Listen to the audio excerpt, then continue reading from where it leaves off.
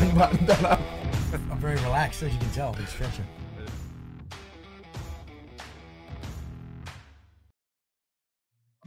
Brett Turley, mate, welcome to the ISS podcast. Thanks for coming on. Mate, you've had an interesting career, starting with in special operations and then your almost philanthropic life, and then moving into the fitness and wellness industry.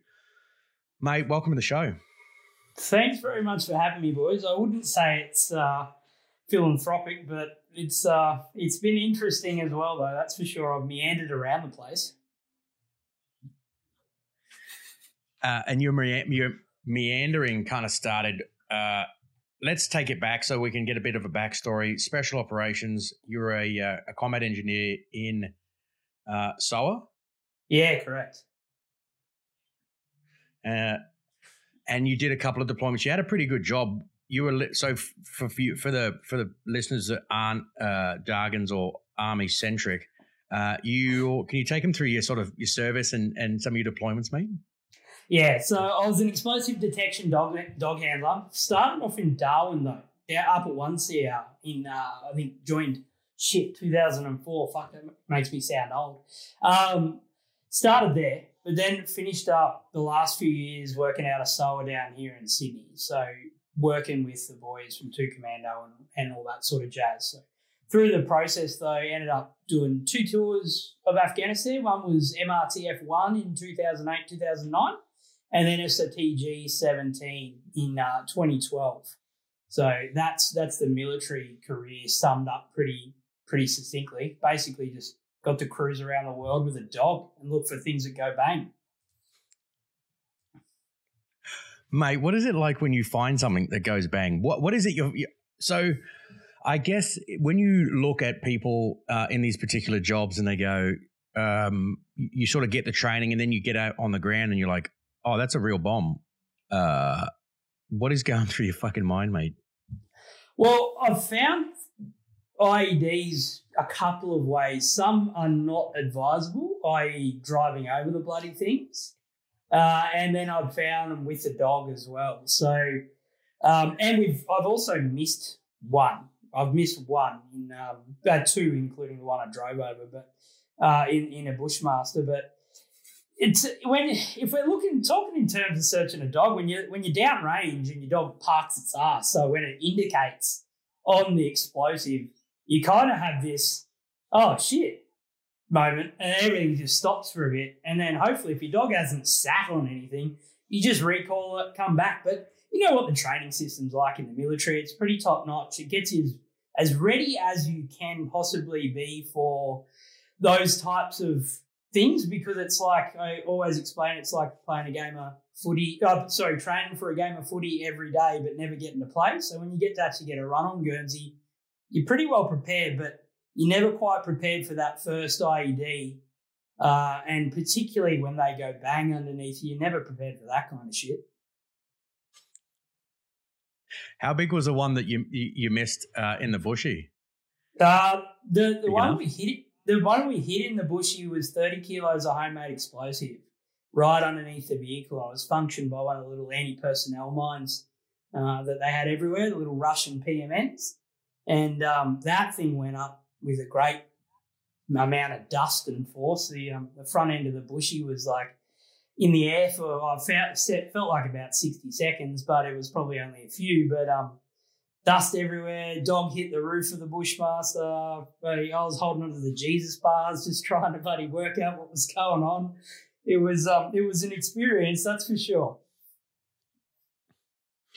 Was that just you boys out the front of the convoy, like standard? Put the engineers out front, and they can get blown up. Yeah, find them. Sorry, and then did you have all the rhino? Because I remember later on in the trips they put a whole bunch of sweets on the front of the bushies to help you out finding them. But no, 2012 was that happening, or were they just? Nah, that was 2008 or 2009 was the IED that I was in. We didn't have any of that stuff, but we were up building one of the patrol bases just out back from Chora, so just down from Chora, and it was a pretty unfriendly part of the world at that stage because we hadn't done a lot of ops up there. And we were setting up that patrol base, so it sort of dragged dragged Terry out to sort of have a bit of a dig at us. And there've been a couple of strikes along the route. We've been going from one of the patrol bases to get stores and bring it back to build it. So we were doing search operations all that morning. And it was weird because I wore my seatbelt for the first time ever, but that day, which is strange. But we were doing searching, and then it's kind of like that sixth sense moment where you're where I looked out. I was the first seat behind the driver, and I looked out the window, and just the ground didn't look like we were about to go into a bit of a defile. And I just went, "Ooh, that doesn't look good." And I lifted my legs up off the floor, and then we just went boom up. So none of the boys were searching. We didn't miss it, technically. We hit it. We cleared the route, I guess, if you want to sort of call it a partial success. But, yeah, it was definitely an interesting event that probably shaped a lot of the way we conducted business from there on after. I think we were a little bit complacent or probably under a rush to get places, and it kicked us up the arse, that's for sure. Because, I mean, these are fairly rudimentary devices, right? Like, was there stuff that you found and were like, this is a little complex, or like we're talking like big daisy chained, you're in the middle of an absolute shit fight? Well, the first trip in 2008, 2009, we had a pretty quiet trip. Like, I think we got brassed up in my team. Like, we got blown up, obviously. I found a couple of IEDs. The boys found a couple. I missed one where one of the boys was blown up in the back of a bushy, one of the infantry fellas. But that's an interest. We can touch on that if you want. But they were rudimentary, but they were so clever with the way they did it, right? Like, you're looking essentially, if you're talking about the mine detectors for the engineers that had, you're looking for like a pinprick of metal across, like, you might be searching for 5-10 Ks when we're doing a lot of route searching and stuff as well. So you're looking for like the old proverbial needle in a haystack. So as rudimentary as they were really efficient and they worked really well. And obviously the dog had to have a scent to find. If there was no scent coming out of the ground, the dog wasn't going to find it. So they were simple but super effective, I guess. Mate, I wouldn't want to be an engineer. So, I mean, you briefly touched on what is it like because we had a couple of secos when we went over, and they obviously, when they sort of picked a route that resulted in, you know, one of the boys getting brassed up or blown up, they took it on board as a personal sort of attack. Was there stuff that you missed that resulted in boys getting hurt? And is that something that you sort of dealt with or had to deal with, or? Yeah, one. I made the promise after it happened that I'd never miss another thing. And fortunately, my second trip, which was with 2 Commando, which is way busier than the first, way busier. And we're talking about complex IED laying. That's with the era when they were actually lacing whole buildings with IEDs. So they'd have multiple trigger points, and they'd be putting like artillery shells in the walls and stuff like that. Like that was a way more complex threat environment, but we were lucky to evade most of those. But yeah, we were in, it was probably early 2009, and it was winter. So obviously shitty time of year to be cruising out and about the place. But, we were on this particular side of the river, and we'd asked for Overwatch on this particular choke point. There was one entry over the other side of the river, one only. And we asked for Overwatch overnight to keep an eye on this one choke point, because it was obvious as shit. If you're going to lay anything, you're going to lay it there. And we got told no. And that's not disparaging anyone, I guess. It's probably easy to talk shit in hindsight, but we got told no because the operation, we needed all of our ASLabs and everything up the road. So we went off, we parked up for the night, and then we were coming back through this choke point. And we got out to search this choke point, and it was that eerie, like early morning, dead quiet type scenario. And we're like, ooh, something's not right here. And I sent the dog down into the defile, and he was sniffing and humming around. But the way the scent picture works with an IED, right, it needs time for the actual explosive scent to come through the soil. And then before that can occur, all you're dealing with is disturbed earth.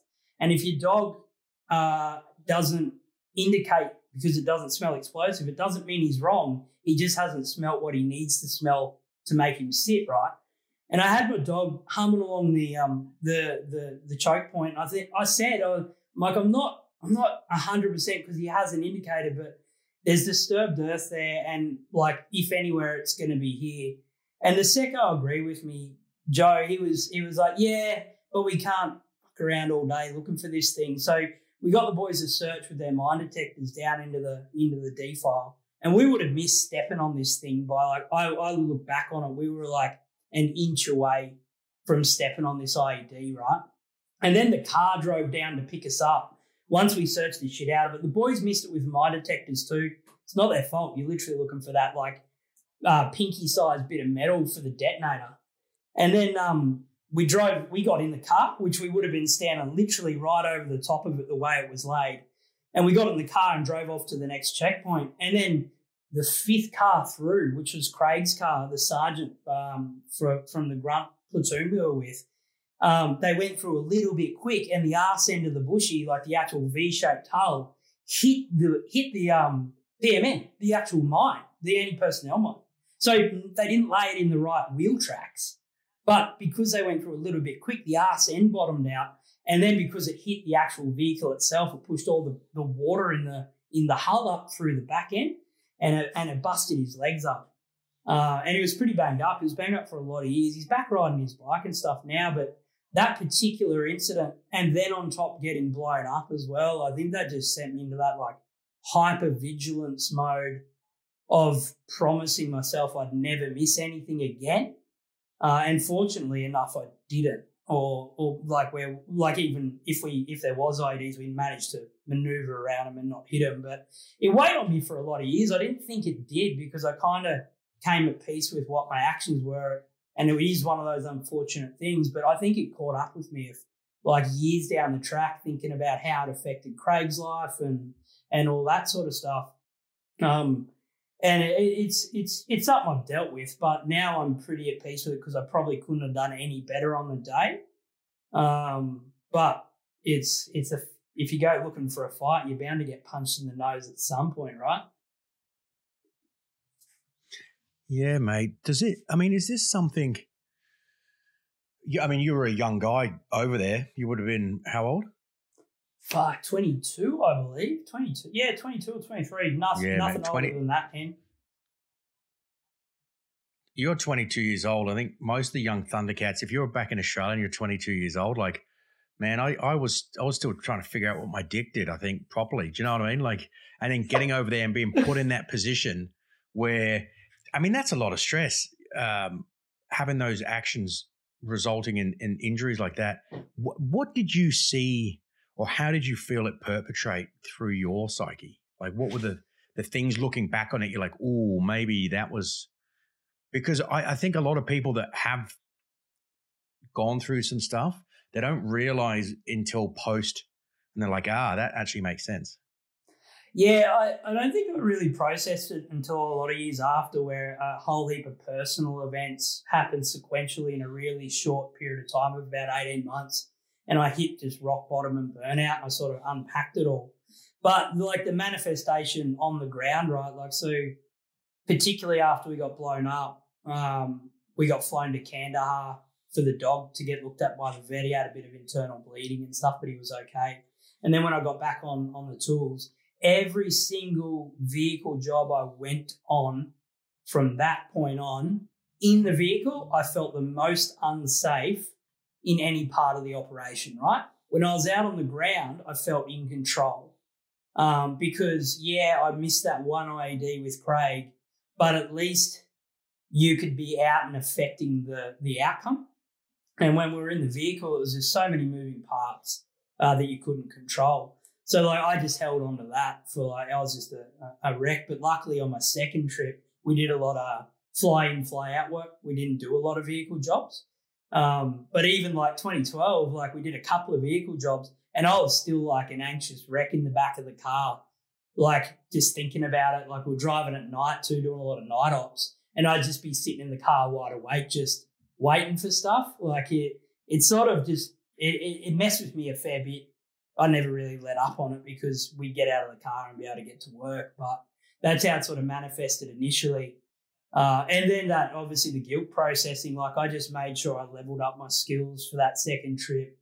I made sure I was the best operator I possibly could be on the ground. And then that resulted in my new dog having some really good finds, got the trust with the two commando boys, and then going through a few big jobs with them. Like it sort of just, it looked after itself because I let my operations skills sort of do the talking and put that in the back of my mind and not let it affect me too much. Was there any finds while you were over there? So talking like when you work with some of the two commando boys and you found something you were like, oh, that could have been catastrophic had you not have found it. I mean, catastrophic as much as missing a bomb, but you know, that had that real life, real world effect where you're going, this could have been an absolute mass-cas, horrific. No, because we were doing a lot of like direct target, right? So there'd be no pre-warning that we'd be coming in. We were doing a lot of stuff with the DEA, counter-drug work. So we'd find out if they were processing a bunch of opium or morphine or whatever it was, and then we'd rip in on target at like 4 a.m. So they'd never have a chance to lay any IEDs for the routes in and out, which is awesome because you couldn't be targeted. There was a couple of jobs where we were in Kajaki where the IED threat was like huge. I always remember, like I was walking down this dark alley, had my night vision on, and I was with the boys, and they were with my regular crew because I sort of just attached myself to the regular bunch of fellas, a bunch of shooters, and they're like, Brett, you go first down this alleyway. And the shoot threat was high, and the IED threat was high, but the IED threat was even higher, right?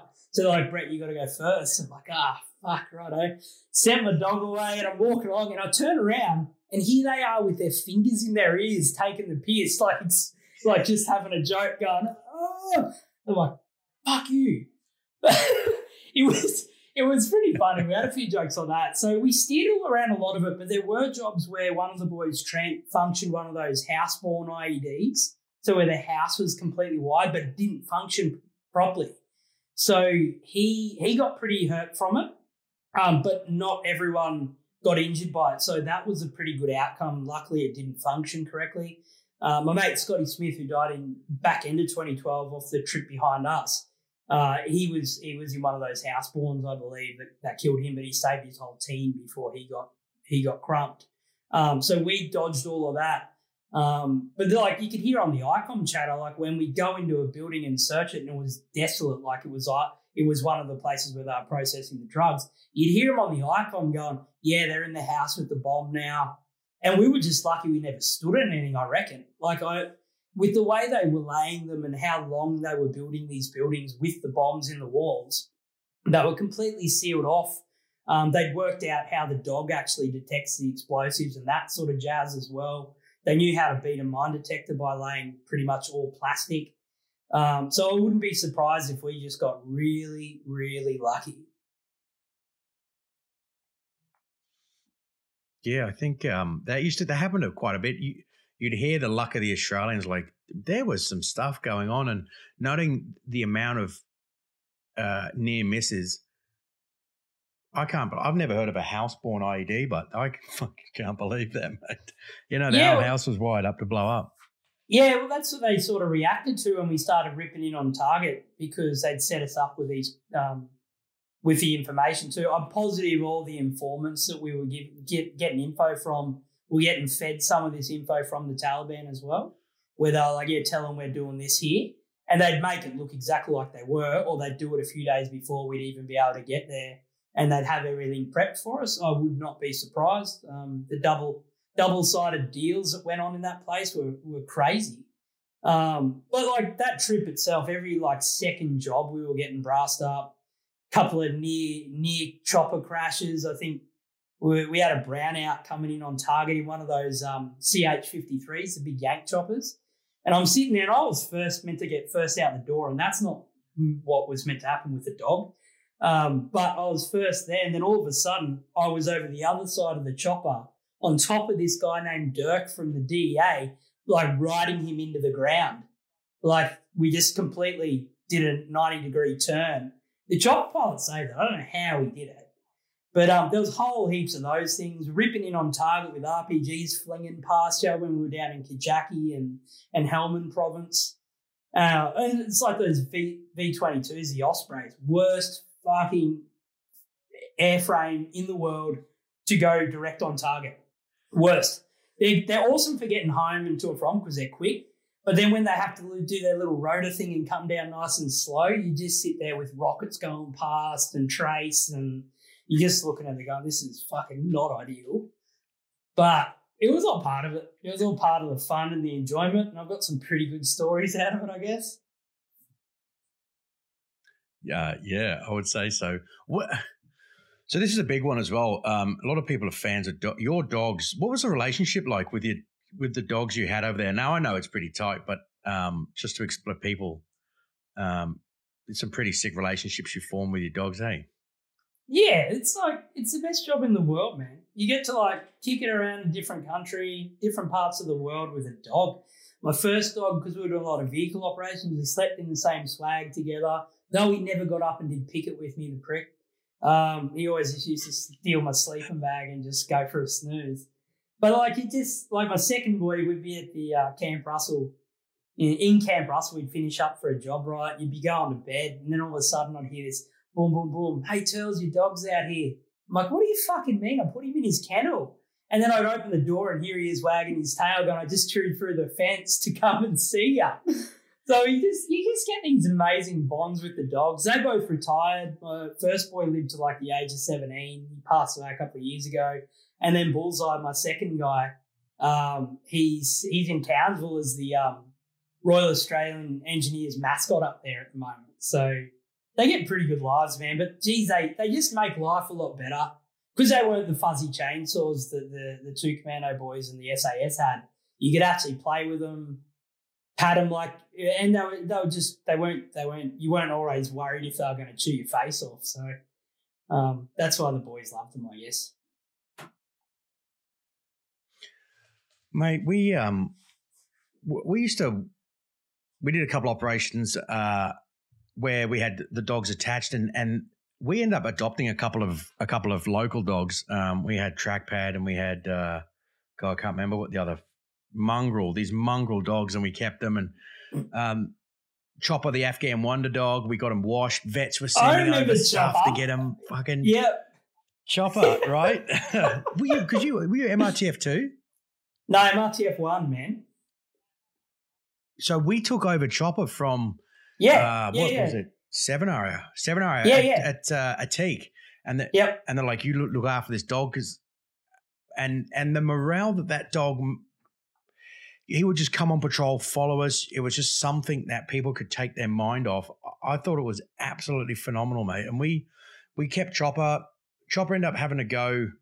I think one of the Kandaks ripped out, and they end up going to one of the other provinces, and three Mack trucks ended up getting fucking daisy chained full of a whole Kandak with the Afghan, and Chopper went with them, I think. And we adopted one, but the rank never managed to pick up the same vibe, or I don't know, the effect that a dog had on a patrol or a group of guys. I remember we had a ROC ordered one of our mongrel dogs that we adopted to get shot, like take him out and shoot him. And that probably had more of an effect on the team than any contacts or any near misses. They're like, you fucking shot our dog, you can't. You know what I mean? Like, so, that was a rant, mate. I don't know, but no, it's I can understand. It's a man's best friend test, mate. It's a man's best friend test, right? You put your partner, guy, girl. I'm not judging anyone for their selection in life, but you put your partner and your dog in the boot of a car in the hot sun for an hour. You open it up, there's only one that's happy to see you. Don't absolutely, mate. No one do that, actually. That'd probably be bad drills. So you got to keep, when they retire, you get to keep them and obviously adopt them, do you? Yeah. So I had a chance to adopt my second fella. I just didn't have the room for him. So one of the boys' laps took him and still has him and loves him to death. So he's got a pretty bloody good life. And we always used to try and rehome especially the experienced dogs that had done a few trips and paid their dues with one of the handlers. And then if not, you'd be able to find one of the boys in the regiments that would take him quick smart, like they'd never really go without. But who wouldn't want a dog that's fully trained, listens to commands, and is your best friend? Loves chasing tennis ball. Like you're getting this pre-made dog that's just a weapon at life. So it's a pretty easy sell to give them another home, that's for sure. And as a byproduct, if there's any ever IEDs in downtown Sydney, they'll find them. Yeah, well, that's what was it? We had one of the boys actually take an old EDD home, and the story went that he was out walking him in a park somewhere, and the dog indicated. And it turns out there was like this little cased pistol or something sticking around. I don't know how true it was. I can't even remember who said it, but even the boys that had weapons at home, like in their safes and whatnot, if they loved having a shoot on the weekend, you'd often find the dogs sitting there just staring and indicating at the safe or wherever they had their rounds. And yeah, they never lose it. Like you could take them out of the army, but you'll never take the army out of the dog. That's for sure. Mate, so what happened? What was the big move out of army, and what was the reason that you decided to sort of transition out? Was it part of service, or? I think there was a mix of things, right? Like 2012 was a busy trip. Anyone who's watched the news recently and knows what sort of how hard it was for the crews operating there, I was pretty burnt out, to be honest. There were some. I think I was also maturing as an individual. I was 25 at that stage. I joined the army at 17, so I didn't know anything different, but I'd started to get a bit wiser about the world, and I'd started to grow out of the political or cultural style of what the army was delivering for me. That's not a slight. I think I just started to outgrow it and wanted to spread my wings a little bit. But I'd also, the 2 days after I got back in country from my second trip, went in to see the SSM, and he's like, "You're going back in 6 months." For, I think it would have been SOTG 19 or whatever it was. So it was going to be a quick turn and burn. But by then, I'd met my ex-wife at that stage. I wanted to sort of look at my other horizons, pretty burnt out. So I decided to exit, chuck my leave in and pop smoke there. So I think it was just a mix of a lot of things. But if we drew it down to one, I probably didn't have the heart in me to go back for another trip. I think I'd spent enough time in that country living on the edge, and I thought my heart's not in anymore, and that's where the boys get hurt or killed if I miss something. I'd run pretty good luck the whole time I'd been there, the 14 months, so I thought I'd pull up stumps while I was ahead. So what about sorry boys, I'm just going to jump in. I haven't been talking much. My computer's about to explode as usual, but it seems like it's good now. So what about now though? You've been out for a bit. Do you ever look at it, especially watching stuff on the news a couple of weeks ago, do you ever look at it and go, "Ooh, I'd go back again"? I'd 100% go back again. Like I would. I'd love to. It's like the whole, like it's the best job I ever had. It won't be the only best job I ever have. Like I've got a pretty good mission now, but I'd go back if we reassembled the band and got the band back together. I'd go back because it was a job. Life was simple, man. Like you didn't have social media. You had a mission. You had a purpose. You had the boys. Like. Especially over in SOTG too, the food was bloody good. You got looked after, and you were achieving the mission, like going out. I think we took something ridiculous, like $200 million worth of street value drugs off the market in our 5.5 months there. So it fills you with a purpose, and that probably leads to why a lot of people struggle when they exit. I've just come to peace with it, where instead of framing it as an excuse or a limiting belief for my life, I call it an experience which guides my growth and sort of and the way I conduct myself. So I'm very thankful for it. I would go back, but I'm also pretty bloody content with the mission I'm on now. And what about the boys that you're over there with, or the boys that you're in with? You catch up with them a bit now still? Yeah, I've stayed in contact with like a core group of the boys. Like I've never really been one to mix across a huge amount amount of social circles. Being a doggy, everyone knew you by your dog's name and not you. But I sort of floated around. But I've stayed in contact with a few of the boys that I went through particular parts of training with. But really, like, it's you sort of drift apart from the ones that you didn't have a close connection with. But there's just that small nucleus, which they've also been super, super helpful for me getting through some tough times. Like, they've been the support network I've needed. So I've kept those boys in the pocket, and they're always good to catch up with and reminisce about times of old. Yeah, I mean, that's why I asked, because, I mean, I don't know anyone that got out and didn't think about getting back in. And I also don't know anyone who got out, then got back in, and then recommends it to anyone else. Because it's like, you get out and get back in. It's not the job that you miss. It's the boys that you're doing it with, and they're not there anymore. You get back in, you're just a sad old panda hanging around the cages. But yeah, it's good to know it's the same across different units. I think it's a purpose-driven thing, isn't it? It's a purpose thing. Like, you miss the purpose and absolutely. The mateship, but you think it's the job. But it's also a super stable career if you look at it. Like, it's a government paycheck every fortnight you can bank on. So I wouldn't be surprised if some of the boys, particularly the last couple of years, have really pondered it seriously or done it.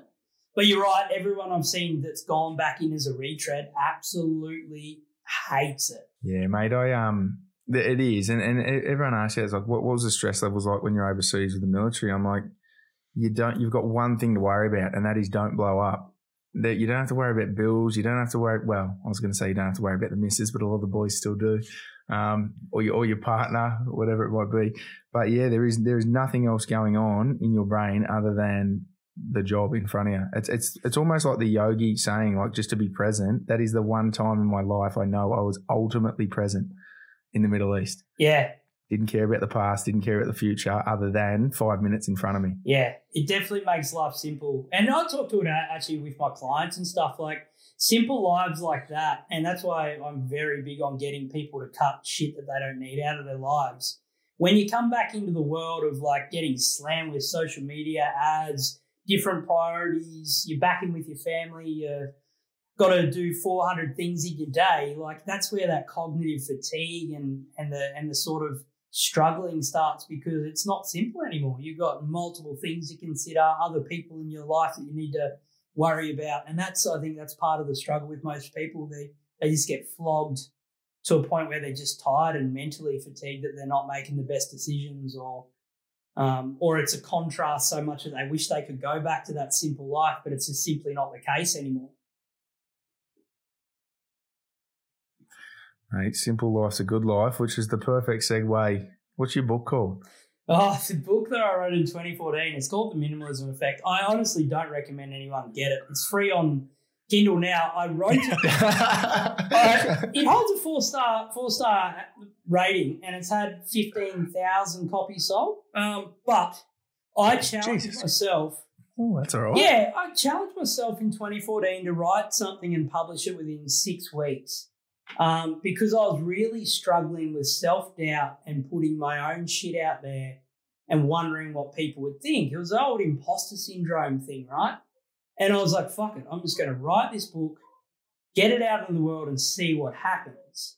And then it actually went all right. It hit #1 bestseller on Amazon once or maybe even twice. I can't remember exactly, but I've gotten rid of 15,000 copies of it. And all the positive feedback was awesome. And you always get those negative Nellies that go, your book's shit, your book's that. And it's not my best work, I guarantee it. I guarantee you, I actually wouldn't recommend anyone get it. Wait till I rewrite it and relaunch it this year.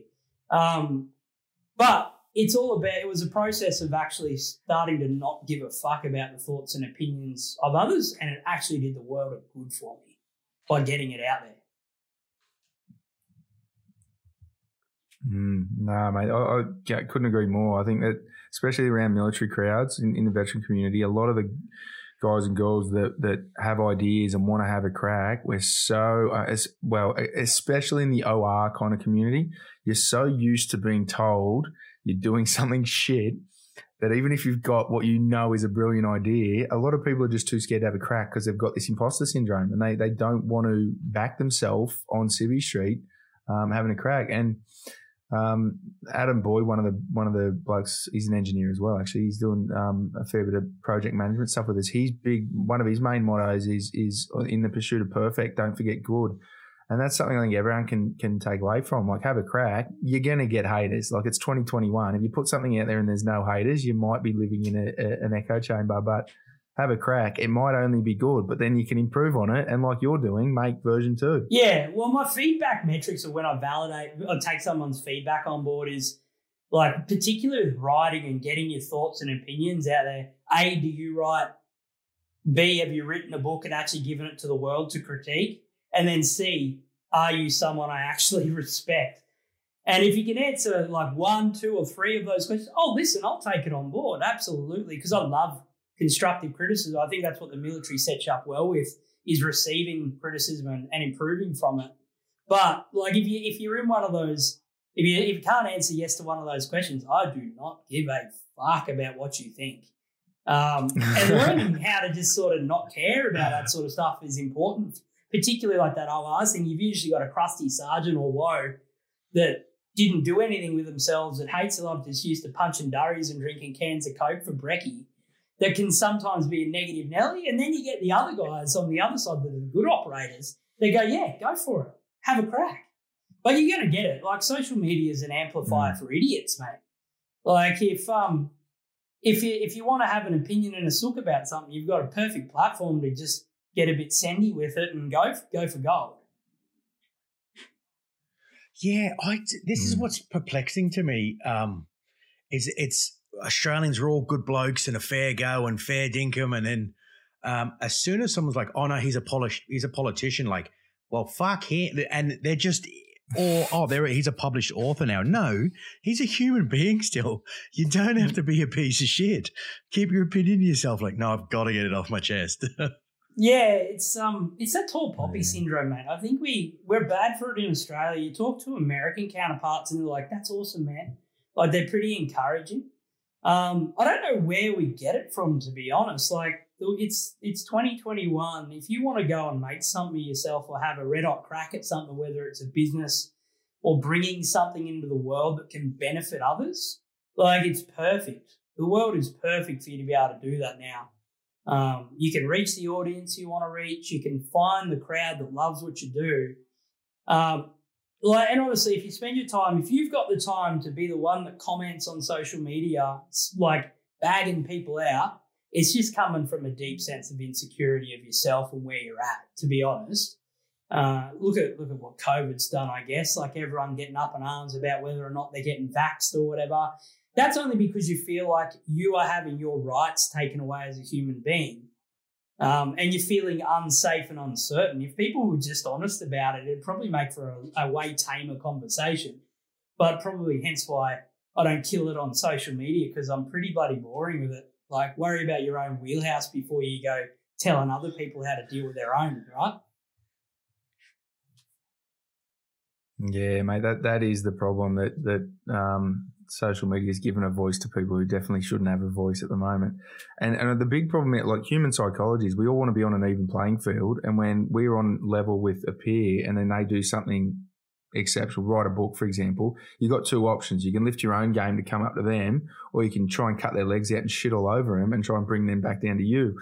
And unfortunately, it's far easier to go on social media and try and shit on people than it is to actually put in the effort to go and write your own book.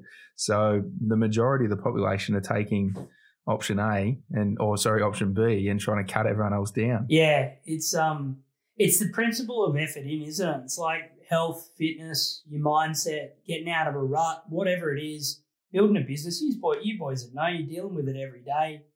It just gets to the point where you've either got to want it enough to give it a crack, or you're just not invested in it, or it's just not the right goal or purpose for you, which is okay too. You don't have to have like really huge, ambitious goals, but then you got to be careful, like giving shit to someone that's given it a red hot crack. You don't know how much they're struggling. Like, burnout in the PT industry, for instance, is rife.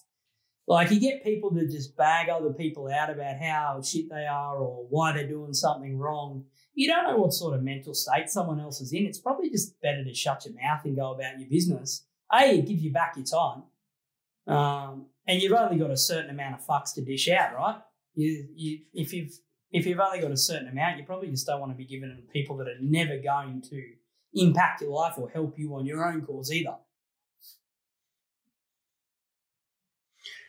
Yeah, we've got Jess, chick that manages sort of our community outward focus stuff. She's a really nice chick. She's not a veteran. She's as far left and different, like chalk and cheese, and sweetest girl. And she said this thing the other day. Like, we woke up, we had some comments on Facebook going pretty negative, and she's just like, to look at that sort of toxic environment that affects someone who's not even in the veteran space. So this is talking about the veteran community, and then people wanting to come forward and help. So Jess coming and helping Swiss 8, and then the amount of abuse that she copped from six people. She's like, it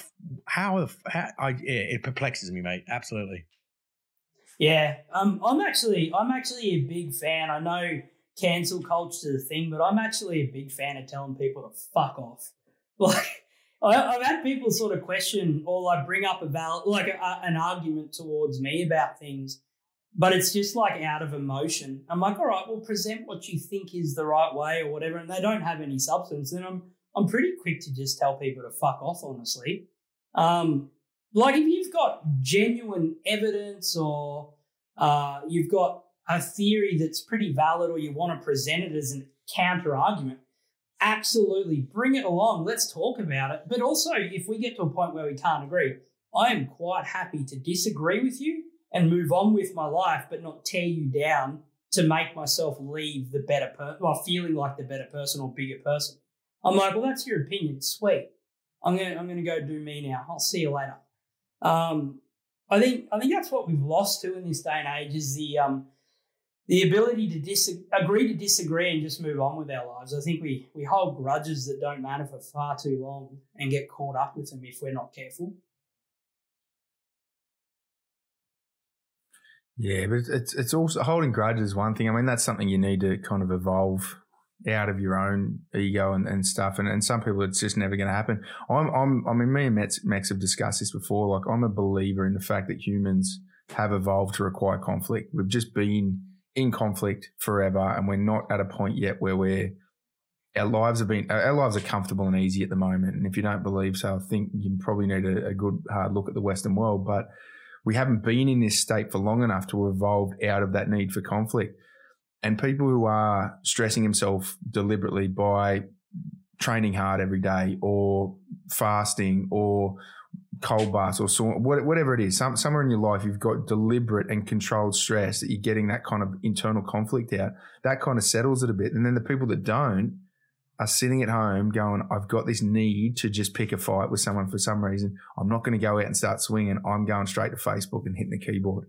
And then I think most of them are doing it subconsciously, but I mean, I think, not trying to be all righteous, but as a mental health organisation, we've got someone like Jess, almost qualified as a psych, understands what's going through people's heads, still gets brought down, like spends a weekend watching these old dudes, and they're all in their 60s, 70s, trolling, brings her down.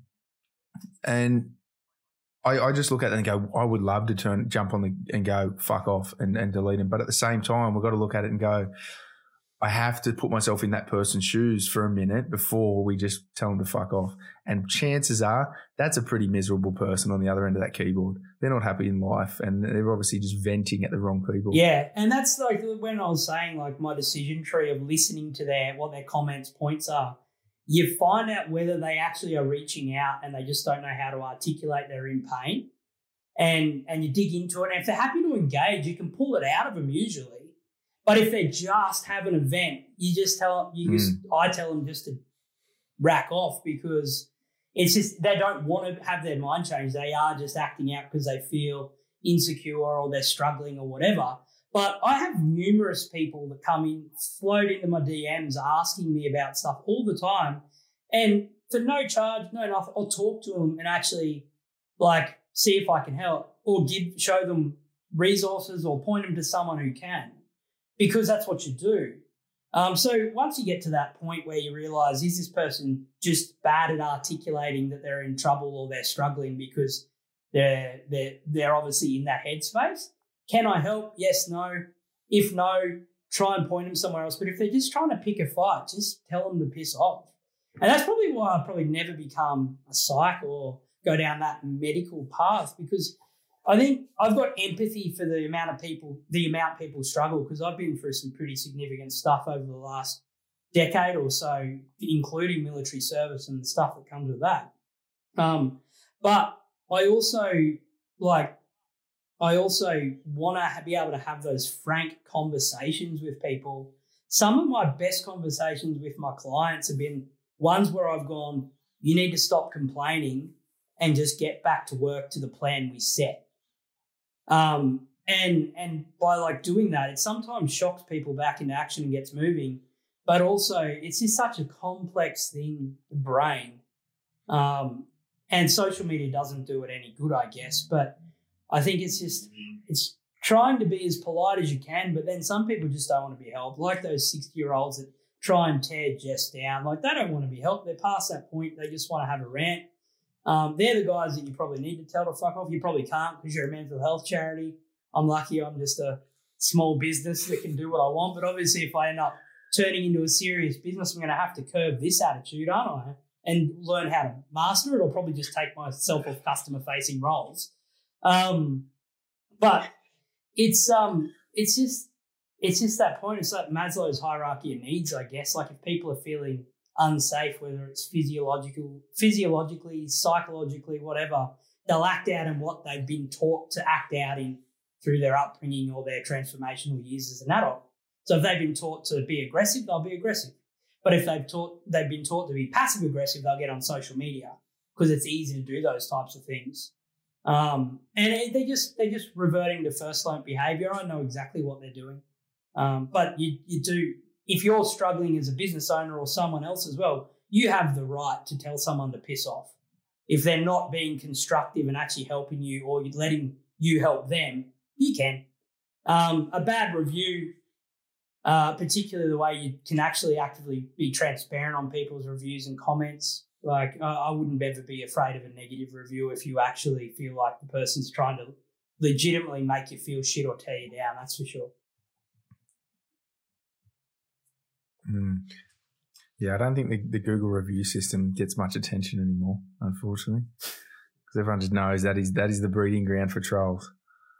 Because where you talk about, and I want to get into this experience that you've gained from your own lived experience and now leading into your business. Talk about a making point, and will this be an experience or an excuse? Can you take us through that and some of these? You've come from a place of lived experience, and what's your purpose and mission now, mate? Yeah, so the making point, there's been a couple, to be honest. Anyone that goes through significant trauma or events, you get faced with a fork in the road, where how I describe it, like I sort of led on to earlier. You've got a decision where you can make it an excuse, where it guides your limiting beliefs and pushes you down that path of being labelled as a certain type of person for the rest of your life. Or you've got a position where you can make it an experience and do the things like what you guys are doing and what I'm doing and actually trying to help better the world. Or just even worrying about your own wheelhouse, like I've said it earlier, worrying about that and just being a better person yourself and not letting these time and events that are now in the past control everything to do with your future. And the first probably real big point was when I was severely burnt out running my gym, being a sole business operator, ran out of steam, had to let two of my staff go. One wasn't performing. One, he wasn't the right fit for the business, unfortunately. And then I'd burnt myself out and I had this chance to close my gym.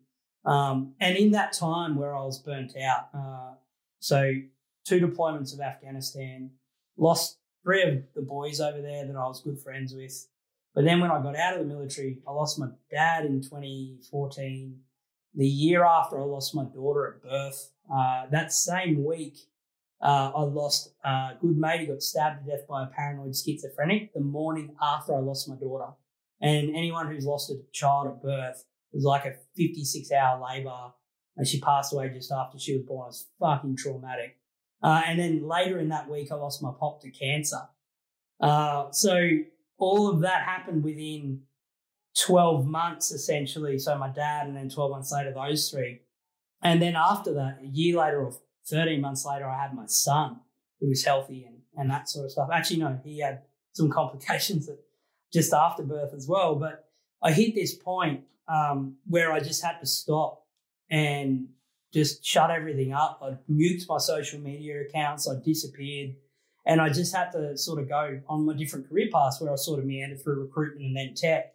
And I pulled myself out of it slowly there. But stopping and getting to the point where I then started to choose to rebuild my life was a turning point. And then the following one came not too long after all of that, to be honest. About 2017, my marriage fell apart. And this isn't disparaging my ex-wife at all. After all those traumatic events, you could probably see why communication was lost and we sort of drifted apart. And she left me via a text message 3 days before my birthday. And took my son and went and moved in with her parents, which she had every right to. I'm not bashing her at all. We both needed to recover and heal from what we went through. And she actually caused the biggest growth trajectory of my life. So I look at it as a very positive thing nowadays. But I was laying there like in bed, like not sleeping, not like functioning essentially. And I just like, I think it was just after probably one of the only angry phone calls I've ever made to her after it. And I sort of just went, all right, that's it. Now it's time to get on with life. And then I subsequently spent a couple of years just putting the building blocks of my life back together. And hence why I stumbled into the program I built and everything like that, just searching for these answers myself and talking to people on the same journey and things like that. But those were like essentially making points where I was faced with a decision where I could be just this crippled, grumpy. Well, I'm still pretty grumpy, I guess. I've said a lot of fucks in this podcast episode, I guess. But I had those points. I had the choice. And I made my choice and went the hard route, put myself into some deep, dark holes and dealt with a few of the demons that I was faced with. And fortunately enough, after some perseverance and having a good support network, I came out the other side.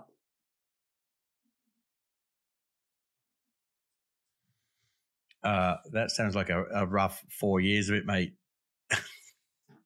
Yeah, well, it's people go through worse though, don't they? I'm very quick to remind myself that like everyone's got their own story. And the big thing I tell people, the physiological and psychological effects of stress and trauma, regardless if you got blown up and shot at or whatever, are the same. They manifest in the same ways. So we're all normal. So it sort of normalizes the discussion a little bit and makes it okay. So people, when I tell them my story, some people are like, whoa, and really taken aback. But I normalize it by saying the way you feel when you're burnt out and tired is exactly how I felt. And it sort of levels the playing field a little bit. But it just gets to a point where we all get faced with them. Some days you just got to suck it up and get through, and then you hit the fork in the road, and whichever you choose is up to you, essentially. How do you do you get along with your missus now, or your ex-missus? Sorry, I've got a good relationship with my ex-wife. Yeah, we talk pretty amicably. We got shared custody of my son. My son has a great relationship with both of us, and I've got a great partner as well, who's awesome. She's integrated perfectly with our little family on my side of the thing. So, and that took a lot of work. Like you see a lot of military or veteran separations, they get pretty messy or can do. But I was going through I actually went and saw a psychologist after my ex-wife left because I was rock bottom, and I thought, well, let's give this a red hot crack.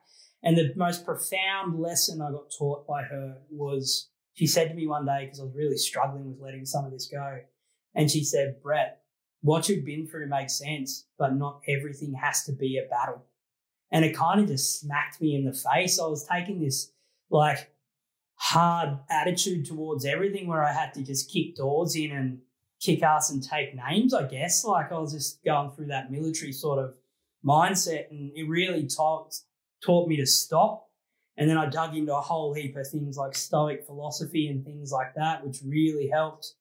That pivoted my attitudes and my approaches to things. And I'm not perfect. I get angry, and there's probably people that listen to this podcast that know me and probably want to say you're full of shit. But I probably made a choice in those transformational points to be happy to be wrong and make mistakes, and then just never stop and never stop improving. So I think that's probably the only reason why I've sort of kept on the trajectory I have, to be honest. Yeah, no, I mean that story resonates, mate. I haven't reached that point with my ex yet. We go off on being really good mates and then hating each other again. And what you were just saying, the big takeaway for me is the only way to solve that stuff is to look inwards and solve your own shit. Because you're sitting at the table with an ex-missus. So I got 2 kids as well, and sitting down with her and trying to solve everything by telling her where she went wrong is not going to fix anything. The only way to move forward is to look inside yourself and go, where are my shortfalls and what can I fix in my life?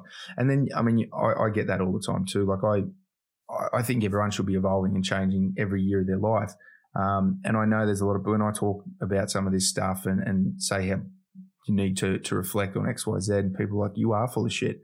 I'm like, what stage of my life are you judging me on? Because if you're looking at me, the 24-year-old when I was in the army, 100% arrogant as fuck. Yeah. And I'm not saying I've completely solved that problem, but I'm aware of it, and there's work in progress.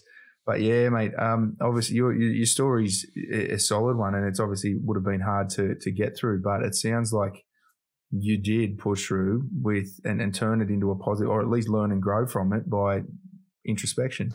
Yeah, we can only control what's inside ourselves and our own actions, I guess. But I think probably one of the things that really put it in perspective for myself to drive to be sort of a more consistent individual to growth was like losing a daughter and then having this son that I hold most dearly, right? Like parenting's by far the hardest thing I've ever done in my life. Being present, not choosing not to get the shits at things when you're used to just getting things done yourself and efficiently, helping a young person grow. Like I had that perspective to sort of say, I'm sort of facing this tipping point now where I could have a really shitty relationship with my son, or I could just worry about what I'm doing and lead by example and then have this relationship with my son, which I had a great relationship with my dad. And I just made that choice to make it about him as opposed to me, which I've got a pretty big ego, man. I've done a lot of cool things in my life and I'm proud of a lot of those things too. But I've also had a lot of fuck-ups and errors and had a lot of things go wrong too, which has probably grounded me to a point where I was able to gain that perspective, which I'm very thankful for. Mm. So, I mean, this is going to take us into where you're at now and what you've got coming up. I mean, I know you spoke about you're rewriting your book and your business and your life values, the 3 Bs, mate. Yeah, I've had these. I've published them in my original book. I really struggled finding purpose and alignment when I left the military, right? Like I jumped into fitness and I'm lucky I just had a stupid work ethic that I developed from 2 deployments to get me through. And everyone's got the requisite aptitude to be good at business. It's just a hard slog because you get all the doubters, all the haters, and like usually you either run out of cash flow or you burn yourself out, which I did my first evolution, I guess. But the 3 Bs that I run with, I think value-based decision-making is really important for people. It guides the ship. It's the rudder to where you point your efforts and time. But my 3 Bs are be grateful, because life can get pretty shit. So you better be grateful with what you have. And being grateful for what you have now starts to remove some of that wanting in that I need more type attitude. And then the second one's be useful, because let's be honest, most people aren't. A lot of people are just existing. And that's not a slight at people. You might be finding, if anyone's listening to this and you're finding yourself in a place where you simply are just existing, there is a whole nother world when you find the purpose that you want to chase that is going to light up your life. Whatever it is, it even just can be being a good parent, being a good partner, whatever it is, it can be small. But if you don't have that purpose, go and bloody look for it and be useful and be in service of others. If you've got your mind and your life in enough order that you can be of service to others, go and be useful. Go and do something of use to whether it's your immediate circle or the benefit of a population. You will be surprised how it changes your life. And then the final one, which is probably the key case in point that gets me through most things because I can slap myself up the side of the head when I have these days, is be consistent. If we look at like sort of the way we're marketed to on social media and today it's a very much instant gratification world we live in, and being consistent is what sets everyone who is successful out from anyone who isn't in their pursuits. And then if you get your goal right and your purpose and you align it with a strong value set, I think you're going to be pretty right. You're going to run into speed bumps and hurdles, particularly the bigger and more audacious your goal is, the harder it's going to be to get there and the more growth it's going to demand from you. But you've got the North Star and you'll be able to persevere through those tougher times. Sound advice, mate. And as long as people just need to, like you were saying, they've got to be aware that it's not going to be easy and they've just got to chip away at it over time. There is no such thing as an overnight success for anyone out there listening. No. I mean, there's plenty of memes kicking around, and overnight success is 10 years in the making. Well, it's what we get marketed to. There's those ultra successful people, but they're the ones that have slugged it out. And that's like I say it. I've probably said it on a couple of occasions now. Where we go wrong as a cohort of ex-military types, particularly in fitness, is we preach discipline, right? Discipline is only formed over years of consistency. I say to people, you need to take action, then you need to gain some momentum. That will then form into consistency, which after time will form into discipline. So we got to stop telling people you need to be more disciplined. We got to start telling people to just take that small jump. Just aim for consistency over the long term. But before you step on it, make sure it's the right thing you want to do. Don't base it on someone marketing to you, getting you all excited, and then all of a sudden you wonder why 2 weeks after you burn out and you're not interested in it anymore. That's just, it's not planning or choosing values in alignment with your goals or your values. I think that's where we go wrong as a cohort because we got discipline flogged into us at Kapuka, at bloody IETs, through special operations, through your operation, like any operations you did, like we got it beat into us. And when we weren't disciplined, people died. People got seriously hurt. So we had that reinforced time and time again. But like as we know, how many of the guys that we sort of stay in contact with have lost all of their fitness, that like aren't really disciplined anymore too? It's a lifelong process. It's hard to master. Yeah, you see some of the we did a couple of, when I was on a couple of promotion courses, and there was this I don't know, the wingy came in to have a bit of a spiel on discipline and what discipline meant. And he, the example he used was shaving every day. And this Sascat got up, he was on course, and he's like, I completely disagree. Shaving every day. He goes, how long does it take you to shave every day? And this warrant officer was like, about 2 minutes. And he's like, so that's discipline, is it?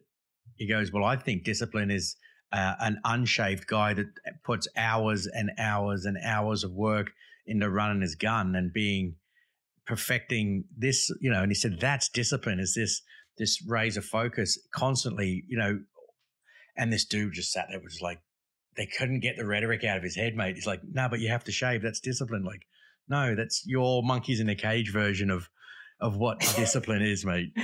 that was always the reaction from every crusty woe when you'd pop over from Camp Russell with long hair, half a beard. Like you'd roll over and they'd just be like, you need to shave. You're like, I'm over there. They're like, damn it. And they just walk off. Like it's just a control metric, right? Like if you're talking about controlling the masses, yeah, you look for little things like that and how to influence people on a micro level like that. Like they're the only ways you can do it. But like having the operators on junior leaders course and that, I got to do my course with Mark Donaldson. He was in my section as well, actually. And he was just a wealth of knowledge, but you can see he went through, if you've read his book, he went through some really significant events as a child and which galvanized him for his life. So he had those turning points too. But he was a really cool dude. I was in my section. I also got student of merit and I beat him, just if he ever listens to this. Probably the only thing I'd ever do better than him at. Mate, I'll clip that out and send it to him. See how we Yeah, go. just general soldiering. Yeah, cool. He's just one of VC, no big deal.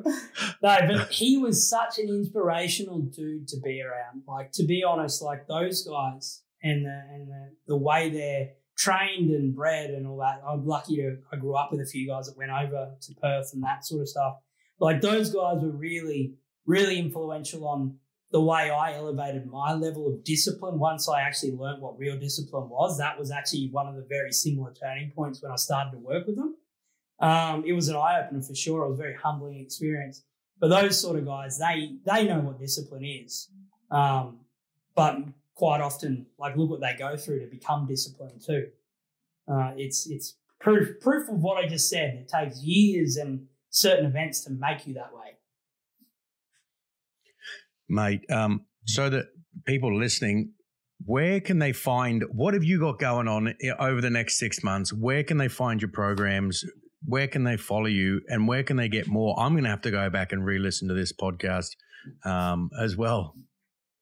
Well, the best place to grab me is on my website, minimalismfitness.com. It's got all the links to my socials, Instagram, Facebook. All my content is free on YouTube. Always will be. And I know we're talking about getting some of my programs into the Swiss 8 app, which I'm going to do for sure. More than happy to get those in there for you. So particularly what I specialize in, so you can actually know if you're going to waste your time or not. Obviously, habit shaping and stuff, I have like my own process with that. But more so mobility, movement, and getting people back to activity. So if you've got busted injuries from service or just getting a bit older, that's sort of my wheelhouse. So I'll set up a page for you guys. It'll just be minimalismfitness.com/Swiss8. I'll send you the link for the show notes. You'll be able to get access to all of my content because it is 100% free. And then we'll look to put something in the Swiss 8 app in the coming months so you guys can really get stuck into it. But then following that, next year I'm off to build something through a startup incubator. Who knows what it is and how it's going to turn out, but hopefully we can help and scale people to a massive effect. I'd like to help 1 million people within the next 5 years with all of this stuff. So I'm on the journey. We'll see how we go. Mate, that was actually one of the things I was going to bring up, but we might wait 6-12 months, get you back on and talk about what it's like going through that startup incubator, because I think that's a whole new story. And we've talked about life in the military and growth after, but it'd be good to talk about how you completely reshaped into a soon to be highly successful tech startup founder. You could talk to me in 12 months and I'll be homeless.